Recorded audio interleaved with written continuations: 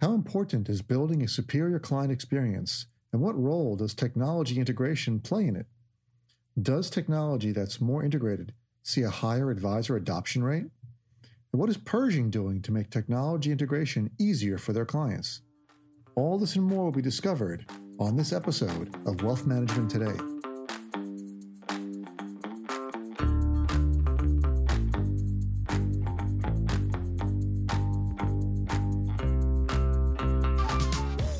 This episode of Wealth Management Today is brought to you by Ezra Group Consulting. Broker-dealers are under tremendous pressure to retain and attract new advisors, and the technology ecosystem is a key part.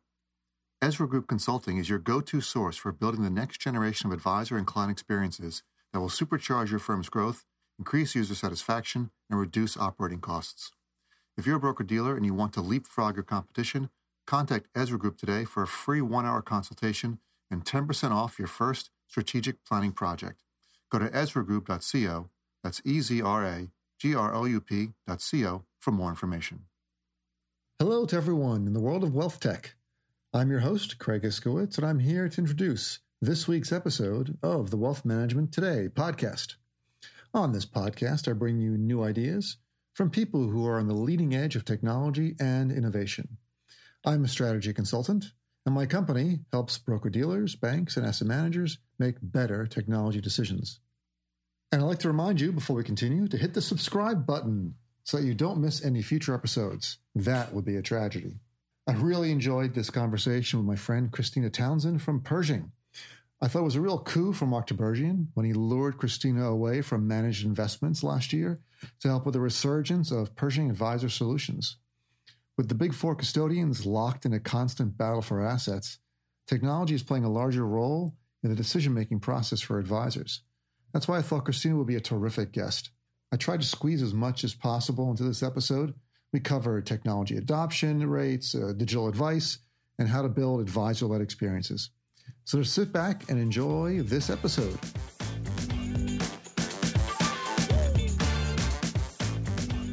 Thank you for joining me today on the Wealth Management Today podcast. I'm here with my guest, Christina Townsend, Head of Advisory Platform Strategy at BNY Mellon's Pershing. Hey, Christina. Hi, Craig. Thanks for having me. I'm so happy to have you here. We've been trying to coordinate this for a long time. I'm glad our schedules finally aligned. Me too.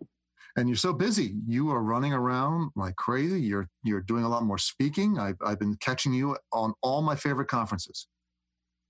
Yeah, it's been a pleasure. 20 years at the company and definitely on the speaking route now. And it's summertime, so also trying to get a little vacation in.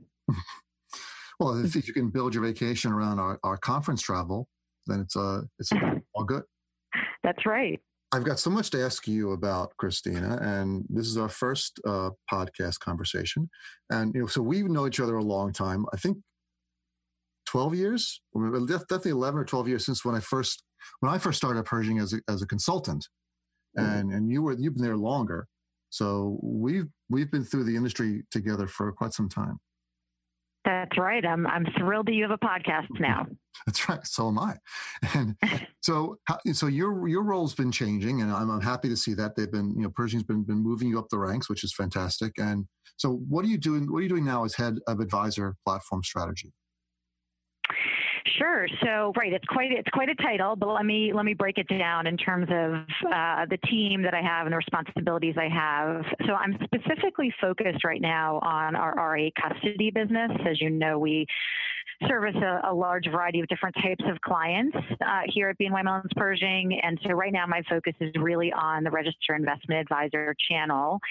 And my team and I are focused on a few things. One is really the strategy for the business.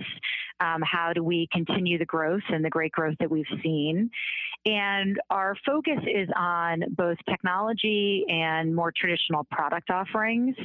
I've recently built out a team of technology consultants. My team has ownership for a lot of the relationships with the third-party technology providers that our clients use. And we're really focused on what products our clients need to really grow their businesses. So great opportunity, great team. As I said, I've been at the company for a long time. I've been in this role for about a year working for Mark Tibergien. And so far it's been a wonderful ride. Mark is an interesting guy. I don't know him as well as I'd like. We cross paths a lot. But so what's it like working for Mark? Mark is a absolutely fabulous leader, and I've known him for a long time. It's a pleasure to be on his team. It's a great group of individuals, and he really is focused on the growth of the business, but more importantly, encouraging his team to develop in their own right. And so it feels great to have someone like that standing next to you. Yeah, he's been in the industry a long time and has a lot of great insights. I like reading his articles and hearing him speak, and he seems to have a very, very strong grasp on where the RIA business is going. And that leads me to the next question. So Pershing, Bank of New York Mellon's Pershing has been very strong in the broker-dealer custody, number one, but lagging behind RIA. So I'm glad to see that they're investing and moving into the space more. So do you see that? I see it as it's always great for RIAs to have more options in custody. So what is it that your group is doing to enhance that? Listen, it was probably about 10 years ago that Mark joined the organization, and we really restarted our efforts around the RIA custody business. And as you mentioned, there's a number of great players in the space, and we're really focused on our optimal client, and we find great alignment with a number of RIAs. So we've seen tremendous growth, as you said, in our advisory assets. We're up over almost to $700 billion in RIA assets at the firm, and we're proud of that. When we talk about our business, it's really about understanding our optimal client, and we're focused on growth-oriented firms, RIAs who really are focused on growing their firm and creating an enduring business. We focus on firms who are professionally managed, those who want to have the management structure to create a firm that's going to last a lifetime or more. And we differentiate on a number of things, and we'll get to talk a little bit about some of the things we're doing in the technology arena. But we differentiate as a business-to-business provider. As you know, we don't have a retail offering, so it's really about putting our client's brand first and foremost. That's number one. The second thing is we're, as you mentioned, part of the BNY Mellon enterprise, and that gives our clients a number of solutions that really help them grow their business and meet the needs of their complex investors and clients. So global capabilities in private banking, there's lots of things that come with our enterprise that we give to clients. And we're really focused on how our clients want to consume technology from us and how they want to create experiences. And that's a big part of our investment. So it's been a wonderful ride, and it's a really exciting time. You probably heard at our Insight conference when we were out, sweating in Arizona in June, that the enterprise has made a significant capital investment in specifically the wealth and advisory business, and they see great growth. They see the same trends that we all see, and that's allowing us to invest in a number of things, including human capital and people and client experience related initiatives and a lot of technology. So it's an exciting time. Yeah, what's up with Pershing having their conference in Phoenix in June? That was crazy. I mean, 112 degrees. It's not conducive to thinking, trying to have a conversation or to think about technology. That's right. It was the first time I heard people asking to go back to Florida. So who knows what the future will bring. Yes, I would be happy to have that. But so if you mentioned the Insight Conference, I want to get to that. But before that, you were talking about how your assets have grown up to $700 billion, which is puts you right up there with all the other names in RIA custody. And you also mentioned your B2B only. And there has been some controversy with other custodians where they're competing with their clients. And there's been some back and forth with other custodians who we won't name, who their customers have been a little pissed off that they have maybe gone back on that. So you guys, are you emphasizing that because of some competitors maybe not doing such a good job with that message? I don't think so. I raise it because it's kind of foundational to the way that we've had our business model for a long time, and we respect our competitors. And to your point, there's a number of them who've been out there for a long time, and we have great respect for everything they do. I think everything that we focus on when it comes to solutions for our clients fundamentally are built in terms of delivering it to the advisory firm and their clients or their clients to us. We only work with financial intermediaries and always have. And so it's a part of kind of who we are. And when we talk about some of the technology initiatives that we're working on, they are really advisor led. Everything is built from the perspective of offering it to the advisory firm and then allowing them to determine the experience for their clients. So. Indeed. So there was so much going on at the Insight Conference. I wrote a long blog post about that, which people can find. Yes, thank you. WMCA.com. And it was a lot of interesting stuff. I really liked some of the breakout sessions. I mean, one of the ones I was in was with Piper Jaffray and talking about how they chose Pershing as their custody firm. And I'm interested as a consultant. I'm always helping companies make these kind of decisions and understand their requirements. So how does Pershing help broker-dealers and other firms understand what the requirements are in order to pick a custodian?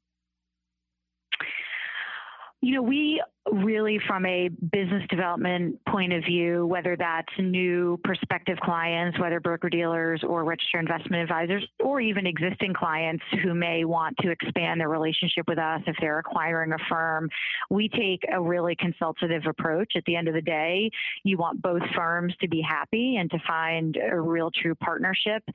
So, to your point about being a consultant, we like to think that we go through a really thoughtful process to understand where they want to go, where their business is going, and what are the capabilities that we have today and the ones that we are investing in the future to hopefully kind of find that perfect marriage. And I think, spending a lot of time on that up front, sales process that doesn't kind of go deep into requirements may leave both parties not totally fulfilled. So we spend a lot of time on that. And we've recently hired a number of different folks, including, as I mentioned, some technology consultants onto my team, because we understand that the landscape of clearing and custody and the landscape of technology, there's so many choices and options. And I would say that I think, the firms that we work with are just getting more and more complex, more sophisticated. There's consolidation amongst firms. And so they really need to be thoughtful about selecting a partner. And so it's really about being detailed in the beginning and then hopefully finding, the ground with which you'll work going forward. I always found it interesting how much custodians are getting into tech and how you've got your own technology consultants. How is tech? I mean, I've seen it grow and grow, and you think it's your business is custody, but you're offering all these tech services. So, how do you see the technology offering as becoming a table stakes part of the custody business? It's interesting. I was having a conversation the other day with a prospect talking about how we would be having this conversation years ago. And I said, the way that our clients want to consume technology from a clearing custody provider has really evolved. And let me explain kind of how we think about this. So at the forefront, we are a custodian and we're responsible for the safety and security of the assets. And however, right, we also use technology to deliver solutions. But the shift that we've seen, and since you and I met, right, we've seen such a tremendous change where there used to be for clients of ours who'd come to us and say, you know what, we want whatever you have. And whatever your technology is, it's probably sufficient. There's not a lot of choice out there. And so just invest in making your platform, your proprietary offering, as great as it can be. And that's sufficient. And then a few things began to happen. We saw all of the fintechs coming into the space. We saw more and more choice related to the traditional product and technology offering. So more CRMs, more planning, more reporting. And then we started to see more firms wanting to invest in their own technology, their own proprietary technology.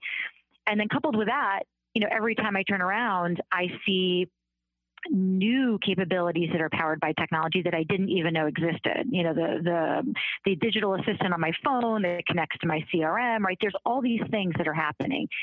And so what we saw is we decided to take a step back and look at our clients and say, how do you want to consume technology or consume your clearing custody from us? And what type of experiences do you want to create? And what we found were three clear categories. We saw people that we refer to as adopters. These are clients who really want to take what we have and they want to take it off the shelf and they want to use it, and that's sufficient for them.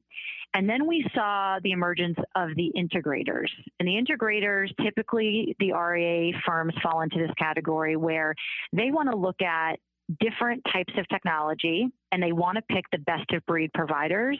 And the expectation of us as a custodian is to integrate with those providers.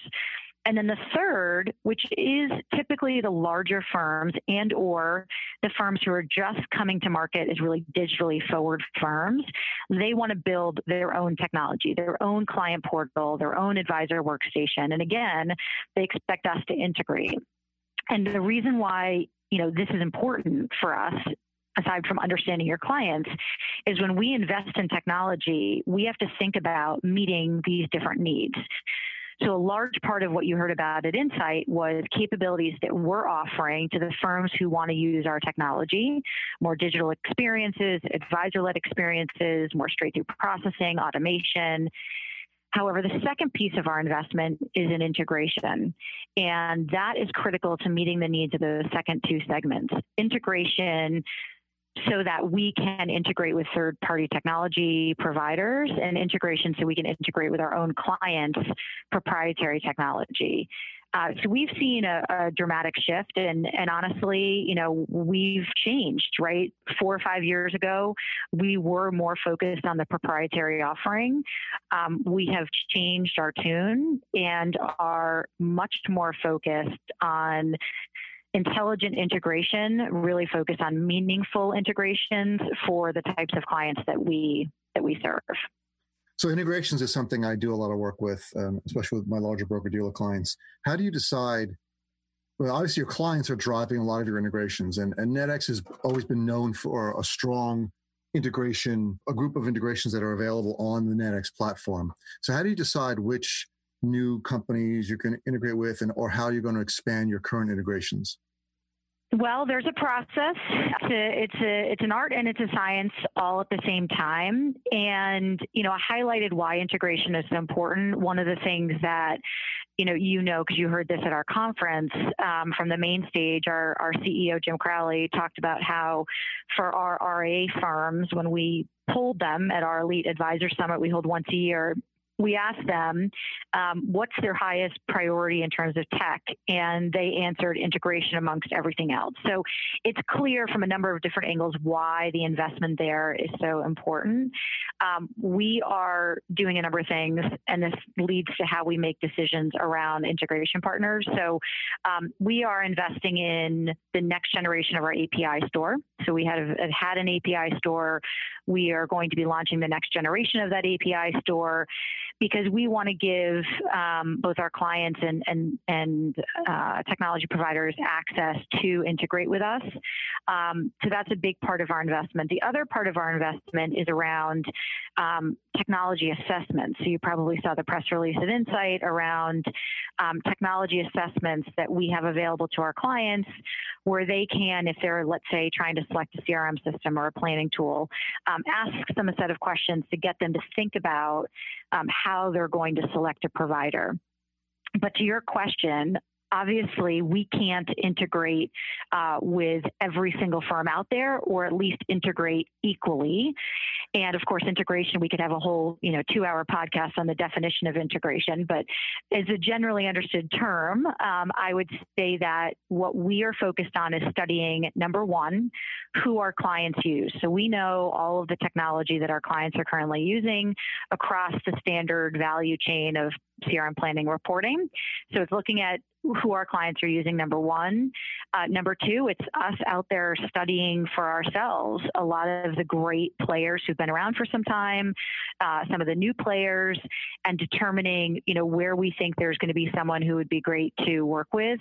And the third is we're studying the dynamics of our clients and their clients and looking at trends to determine what is going to be the next space that we need to integrate into, driven by those trends. Obviously, planning is talked about, at length. Financial planning has been around for a long time. Holistic wealth planning, goal-based planning, as an example, was a trend that everyone looked at and then said, okay, either you have to have your own proprietary tools or you have to integrate in order to meet what you can foresee as the needs of your clients. So it's kind of a three-legged stool that we're always looking at as we're determining our integration partners. At the conference, I think it was announced that you're launching an integration portal. So how is that going to help clients and third-party vendors with integrating either in or around Ninix? So the next generation of this API store, the integration portal, was born out of two pieces. One was our clients wanting to give us feedback on how best they could integrate with us, and many of our great partners and third-party tech vendors giving us feedback. And some of the feedback was based on, number one, integration can be through APIs, it can be through data, it can be through files, it can be through components. Integration, there's a lot of ways you can integrate with us. And the API store in its first iteration was focused on access to APIs. So this next generation store is going to be focused on offering every type of integration that we offer through a single portal, meeting some of the desires of our partners and clients. And the second part of it is more self-service tools, additional on-demand training, simplification of the store itself, really making it as easy to use and as efficient as possible, as we've seen tremendous growth in the number of users who want to have access and integrate with us. So we're excited to bring it to market. And the other thing that is really important is we formed an integration advisor council. I think you probably do this with your clients. We do it with our clients. We always have kind of client boards, client advisory boards to give us feedback on how we're doing, sharing ideas. We decided why not do that with third-party providers who aren't necessarily clients, but we share clients in common. And so we kicked that off in 2019. We had our first in-person meeting in June at the conference, and it was a wonderful conversation, and it's helping drive, honestly, our roadmap for future integrations. An advisory council, that sounds interesting. Yeah, that could be helpful because they're the ones who know where things are going and how your integration capabilities are working and how they can be expanded. Exactly. Yep. I want to take a little break from this episode to talk to you about one of my favorite sponsors, the Invest in Others Foundation. Invest in Others is a nonprofit. You can find them at investinothers.org. And they look to raise money and give out awards to charities that are sponsored by financial advisors. So it's financial advisors' favorite charities that they spend a lot of time supporting. So Invest in Others looks to get sponsorships from the industry and funnel that money to advisors' favorite charities. I really like this charity and this nonprofit. I think you should take a look at it. Again, investinothers.org. They've got a couple other programs. One is a Grants for Good program, again, delivering money to different needy organizations and needy groups. They're also starting a corporate awards program, which is going to be a little bit different, but still within the industry. Another way for financial services, wealth management corporations to help donate money to people in need. So I really like Invest in Others. I think you should take a look at it. Invest in Others. Let me spell this for you. INVESTINOTHERS.org. I would imagine that integration, the tighter integration is working at a client, the better the advisor experience, and the better the advisor experience, the more likely they are to adopt those technologies. So what kind of best practices are you recommending to your clients to encourage adoption of new technology? Well, this is one of my favorite topics, so I'm glad you brought it up. That's why I brought it up. And I'll start. You've heard me talking about it. So I have to, use some personal real life examples here because it draws, I think, such clarity to what I see as a big challenge. To your point, around getting the return on the investment that you're making in technology. So I'll give you this, this story. Right, I'm sitting in my car the other day. I'm driving. My husband's in the front seat. Don't ask me why I was driving, but I was, and I had my two little kids in the back seat in their car seats, and I'm backing up, and I literally have contorted my body completely, and I'm practically in the back seat with my kids as I'm backing up out of our driveway. And my husband was like, "What in the world are you doing?" And I said, "I'm backing up." And he's like, "I haven't been in the car with you for a while. Why are you doing this to yourself? Why aren't you using the camera?" And I'm like, "Oh, the camera?" He's like, "We're paying for the car that has the technology so you can see without having to twist your neck around backwards, where you're going. Why aren't you using the camera?" And then we had a whole discussion around, did I know the camera was there? And if I did know, why am I not using it? And I see this same thing play out over and over when we're talking with clients around the focus being too much on what's the new technology, what's the new thing that my friend down the street's talking about. What did I just go to a conference on? What did I just hear? And it's chasing the shiny penny, which we all do. I mean, I got a coffee maker that makes, 72 different types of coffee because I thought it sounded great. And I still use it to only make, my regular cup of coffee every morning. So we do it. It's human nature, right? But the challenge is you're spending all this money then on technology and you are not seeing the return. So what we see the most successful firms doing is really thinking about this in two parts. The first is you have to know the capabilities that you have at your fingertips, right? You have to know, once you've bought something, you have to know what you have. So in my example, I need to know that I have the camera. I need to know that I can make, 75 different versions of a cup of coffee. You have to know. And, you've heard me use the Excel example, in a spreadsheet. You have to know that there's shortcuts to do simple things. So the first piece is understanding what you have. And then the second piece is, which is even more challenging, is once you know what you have in front of you, how do you change your behavior to use it? How do I actually use the camera instead of turning around? How do I actually use those shortcuts that now I know exist rather than just going back to the way that my brain has become programmed? And so there's some great best practices that we've seen firms use that have been really successful. The first is in terms of knowing what you have at your fingertips and what you're paying for, we advise firms to actually give the responsibility to someone. It doesn't have to be someone whose whole responsibility is technology, but give someone ownership of a certain piece of technology or a function and enable them, empower them to be the advocate for that technology within the company. And it is a stretch assignment, right? How many people these days are trying to retain talent? Their employees want to see a career path, right?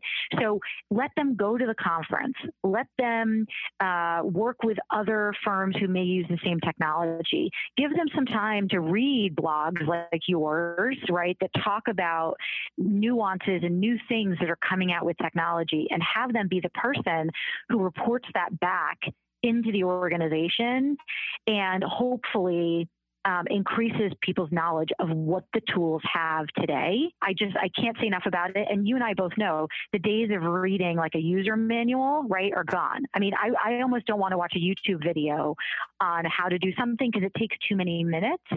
So you have to find alternative ways to get people to know what technology you have. Yes, YouTube videos are way too long. We've got to make them right?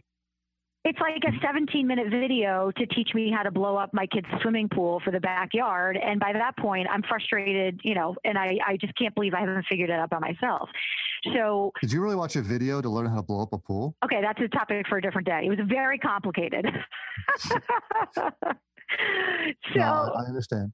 Kids' toys can be complicated. I'm a little bit ahead of you. My kids' toys are much different. My kids are driving, so well, there you go. Toy.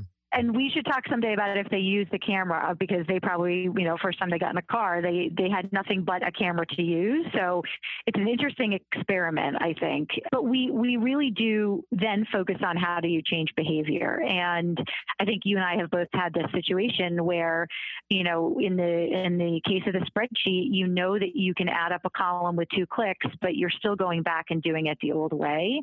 And I think this is the hardest part. I tell firms that whatever you're going to spend on investing in technology and the actual build, double it or triple it when it comes to the investment in time and money to change people's behavior to actually use the technology. And there's no one size fits all answer.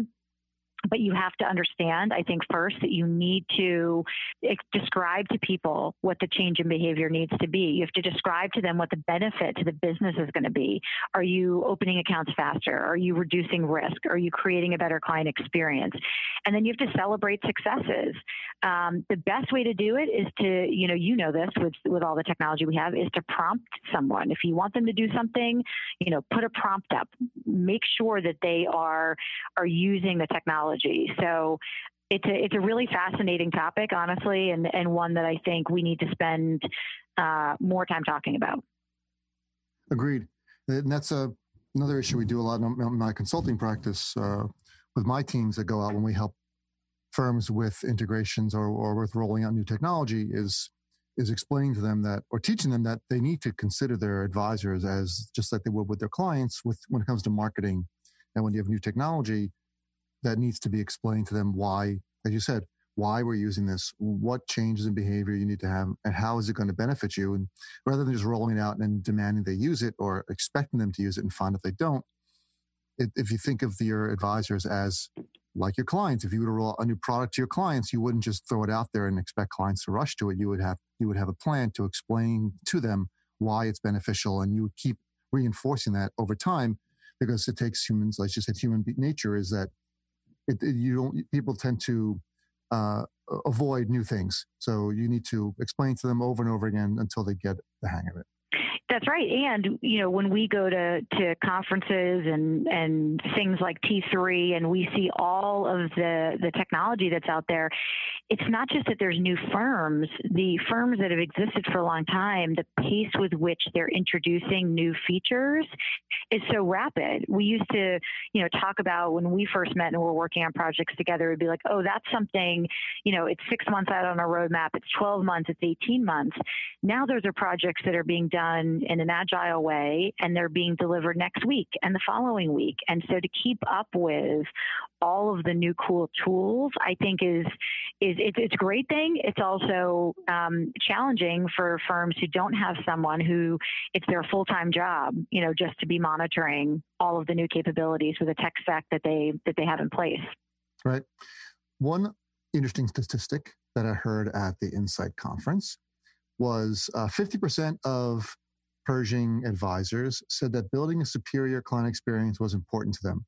And my initial reaction to that was, well, only half? Shouldn't all advisors feel that a superior client experience is important? And so what is, I know you guys are working a lot, and you mentioned advisor-led experiences. So what do you mean by the advisor-led experience, and how are you helping your advisors to create those? Yeah, so I agree with you, right? It's kind of like if you're not working on client experience, what are you, right? What are you, what are you working on? And the reality is that, there's of course other great things to be focused on, like risk and resiliency and security and all those wonderful things. But we've definitely seen a shift from firms being really focused on thinking and equating technology means automation, technology means efficiency, to now thinking technology is also an enabler of experience. And given the fact that all of our expectations around client experience in our day-to-day lives are exponentially ramping up, it's a really important topic. And we don't tell, of course, clients need to think about their client experience, how they want their clients to feel from many different perspectives, not just technology. We have a firm who studied their clients and realized that a lot of them were focused on adventure travel. So they added to their value prop that they work with them on adventure travel, right? So there's things that are well beyond or in addition to technology, but we believe that technology is definitely critical to helping create a scalable, amazing client experience. So the advisor-led part goes back to what I was saying a little bit earlier, that our clients are advisory firms and everything we do is built around them and the experience they want to deliver for their clients. We do our best, honestly, when we're in the background and it's their brand forward, it's them. The only thing is, of course, the client's going to get the statement because of the safekeeping of the assets. It's going to say, BNY Mellon Pershing. And so what we've heard from our clients is that although they're in the forefront, they want to look great in front of their client. They want to have everything be digital, let's say, not for every market segment or client segment, but some want to be digital. So an example to kind of help highlight this is sometimes when you move money, you call your advisor, you want to move money, check, wire, what have you. You need a letter of authorization if it's third party. We all know in the olden days that was a piece of paper with an ink signature. Then we moved a little bit forward, right? And you had e-signature, and so you could use DocuSign or some other technology to do an e-signature. What we're doing now is the ability for the advisor to initiate that request on behalf of their clients, so still keeping them at the center of the relationship, but we're building the digital interface so that the client receives a text message that tells them that there's an approval that needs to take place and they can digitally approve that transaction. So we're focused on things and capabilities that make the advisor look really tech forward and digital, even though it's powered by us. The experience, though, is the client's getting a text from their advisor. This isn't something where it is initiated by the client. It's still keeping the advisor kind of at the center of the relationship. And there's other things we're doing to continue to make sure that the advisor feels like they have control over their client's experience. So within our client portal, we offer a client portal as an example. We have the ability for the advisor to nickname accounts for their clients or group accounts for their clients. The advisor can see what the client is seeing real time through our portal. I'm using these as examples to show what we have and what we're building, always kind of keeping the advisor at the forefront, which goes back to the advisor-led experiences. We're also really focused on account opening. No matter how many years, gosh, Craig, you and I were drawing on a whiteboard, how to open a new account 12 years ago, and it still is a focus area. We've seen, right? I mean, we've seen a great increase in the number of advisory firms and clients who want to use e-signature, which is tremendous because it's been out for, right, how many years now? But we're finally seeing kind of year over year double the amount of accounts that are getting open with e-signature. We've had it forever, but the adoption is ramping up, which is great to see. And now we're taking things to the next level. How do you open multiple accounts across multiple registrations with a dynamic application that requires only one signature electronically? Sure. We want to continue to take those custody functions and up the game. Speaking of account opening, I wrote an article a little while back on one of your big clients, Advisor Group, how they built out a new fully electronic, paperless account opening process built on IFS, Impact Financial Systems, their workflow with, of course, Pershing custody. So how do you guys work with firms like IFS and other vendors to make these type of workflows seamless? Sure. So we, back to these different types of clients and how they want to create experiences, we've seen this, uptick in number of firms to whether it's themselves or they want to hire a third party, as you just mentioned. They want to not just focus on the portal, like the client portal. They want to actually look at the processes like account opening or asset movement or whatever, and they want to take it straight through. And they want to remove all human interaction, and they want to make it completely digital. And so we approach those initiatives first and foremost with the consulting, sitting down, making sure we understand. There's whiteboards, there's stickies on the whiteboards. It's making sure we understand their vision front to back.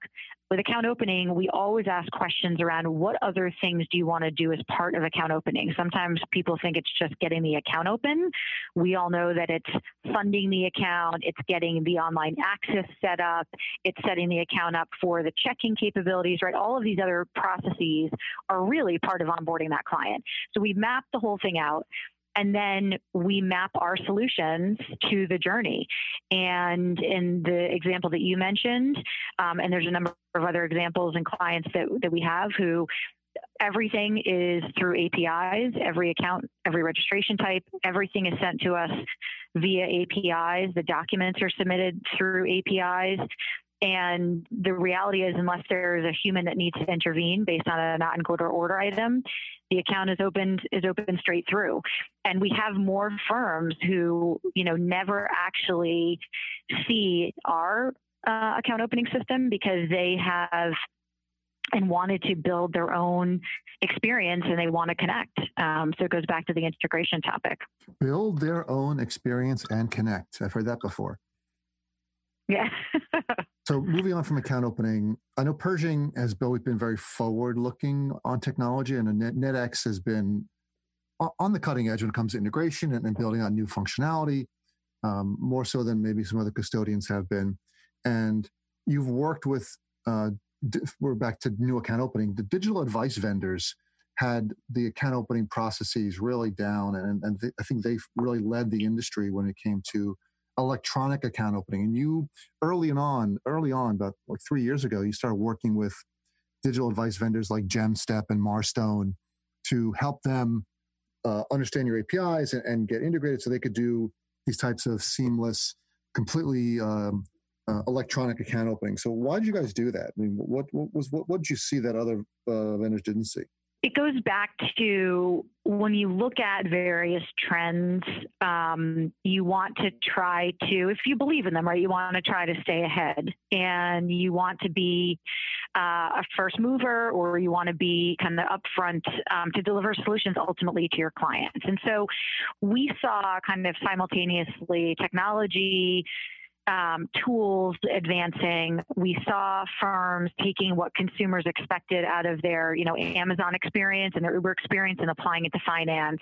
And we saw this concept of kind of digitally enabled advice to try to offer solutions, in my view, to more and more investors across all types of net worth, regardless of how much money you have, to be able to have a tool that from an economic perspective allows you to invest and save. And so we saw these trends happening. We saw some of the great firms that you mentioned coming out with robo solutions, and we wanted to ensure that we had those as an option for our clients to leverage. And we've seen, as a result, varying degrees of people wanting to utilize the solutions. I think the firms who've been most successful adopting a robo solution or adopting that technology are the ones who really aren't doing it because it's the cool thing to do or they've heard about it. They actually have a business need, or they have a serious strategy around targeting, let's say, another segment of clients or the next generation of clients. And it is led with a business strategy. and then they're using the robo platform to deliver. Those have been the most successful firms. The firms that are more challenged are those who just say, oh, you know what, I want to go buy a robo. And right now, my target market is ultra high net worth, super sophisticated. I have a small number of clients. Everything is customized. But I heard about this robo thing and I want to do it. Without a real business plan, the technology is not going to, solve it for you. You really have to think about that. Yeah, you're making a good point. So, and I've had, speaking of GemStep and Marstone, I've had Simon Roy, the CEO of GemStep, and Margaret Hartigan, the CEO of Marstone, on my podcast. And we talked about this very thing, about how advisors and broker-dealers and banks want to get into the space, but they don't understand how to implement it. And Simon made a good point. It's not just slap your logo on my robo and go. There's a lot more to launching a digital advice channel than just the logo and the technology. That's exactly right. I like that. We should get him a T-shirt that says that for the holidays. Or a mug. That's exactly right.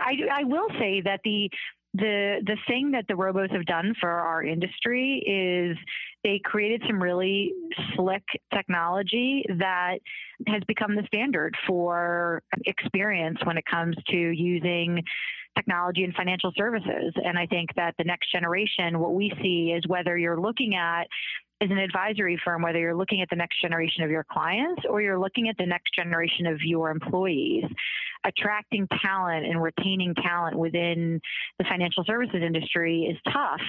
And we have to be thinking 5, 10, 15 years out. And the people who are going to want to come work for you are going to expect a technology stack that's pretty advanced. And I think we focus a lot on attracting clients. I think we also need to be focused on advisory firms attracting talent and having a digital modern experience for those people coming to work at your firm is really important. Let me shift gears a second to co-opetition. There's every industry has this. I think especially so in our industry, where firms have to work together and they also compete. And I know you guys have seen this as a custodian who also offers tech. You also have your own turnkey asset management platform. So you're competing with firms that you also have to partner with. So looking at some of your biggest integration partners, mainly in the financial planning arena, would be MoneyGuide Pro, eMoney, and firms like newcomers like Advisor. And now they've all been bought up by competitors. MoneyGuide Pro bought by Envestnet, eMoney bought by Fidelity, Orion Advisor Services bought Advisor. So how do you guys navigate that kind of minefield where you're competing with firms that you're also cooperating with? Yes. So I read an article the other day about frenemies, and that's kind of what you're describing, right? In terms of friends and enemies all at the same time. Mm-hmm. And I agree with you. It's to be working with a firm like BNY Mellon, whether you're looking at technology or asset management or anything, it's rare to find someone who doesn't have some element of the co-opetition happening. And we look at that from a number of different perspectives, right? I think, And as you said, the landscape is changing. So just because you know your landscape today, then another acquisition happens, and it's like chess, pieces on a chessboard, right? What's going to happen next? And so we take the approach of, number one, studying the marketplace, looking at what folks are doing.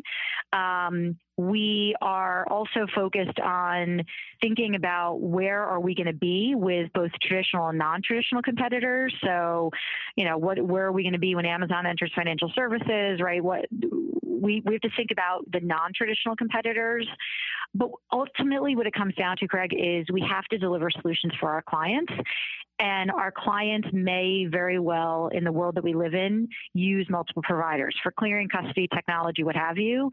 And we believe being more on the side of open than on the side of closed is ultimately going to serve our clients best and have the best kind of working relationship between us and other firms. And we have sit downs with them, right? And we talk about things. It's not some secret. We talk about it, and we ultimately have to figure out what's right for our clients to grow, and therefore ultimately us. I know you do sit downs. I've facilitated some of those. There you go. And some are more comfortable, some are less comfortable than others. So we're running out of time, and I have so many more questions. So let's talk about data. and big data and just the use of data.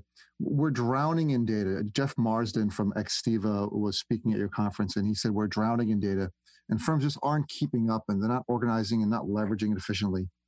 And also, Catherine Keating, who happens to be the CEO of BNY Mellon's wealth management business. Yeah. Let me just read this quote. She said that big data has created a new frontier in wealth management by predicting customer preferences and how is Pershing leveraging big data to help advisors. The data question, right? Who owns the data? Where's the data? How much data? Is the data secure? It's a constant topic of conversation. And when we think about data, and for anyone who's thinking about data, we think about it from the perspective of, first, we took data and we used it to report on what happened. What happened? There's lots of kind of looking back using data, and that's been around for some time. And then we started to use data to say, why did something happen? What can it tell us?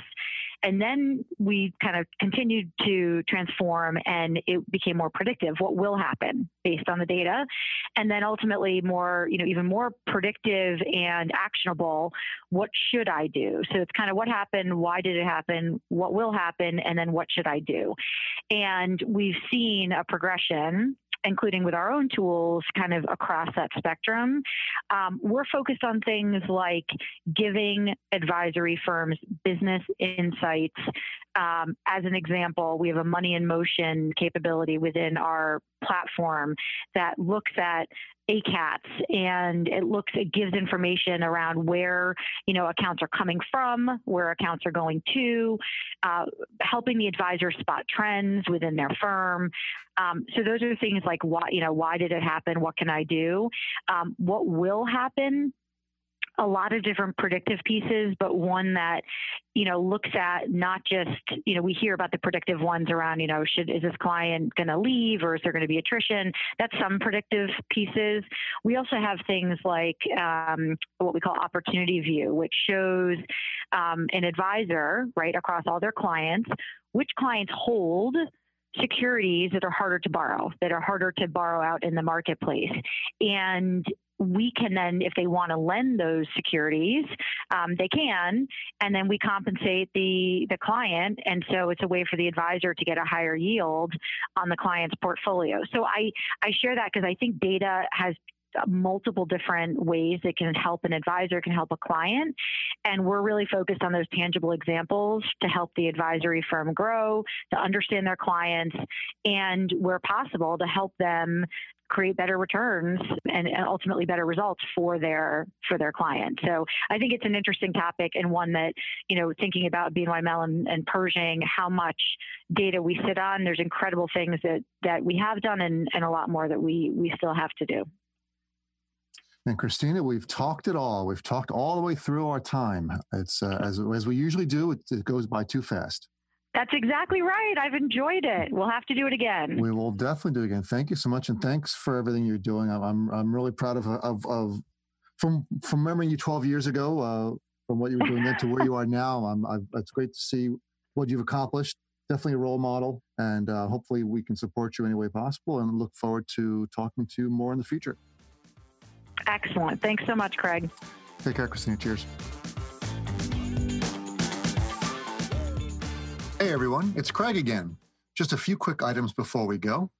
If you liked this episode, please give it a 5-star review on iTunes. I would very much appreciate it. And remember to check out the show notes for links to everything we talked about on this episode. For more information on wealth management technology, you can read my Wealth Management Today blog at wmtoday.com. Thanks for tuning in, and I'm looking forward to talking to you all again next week.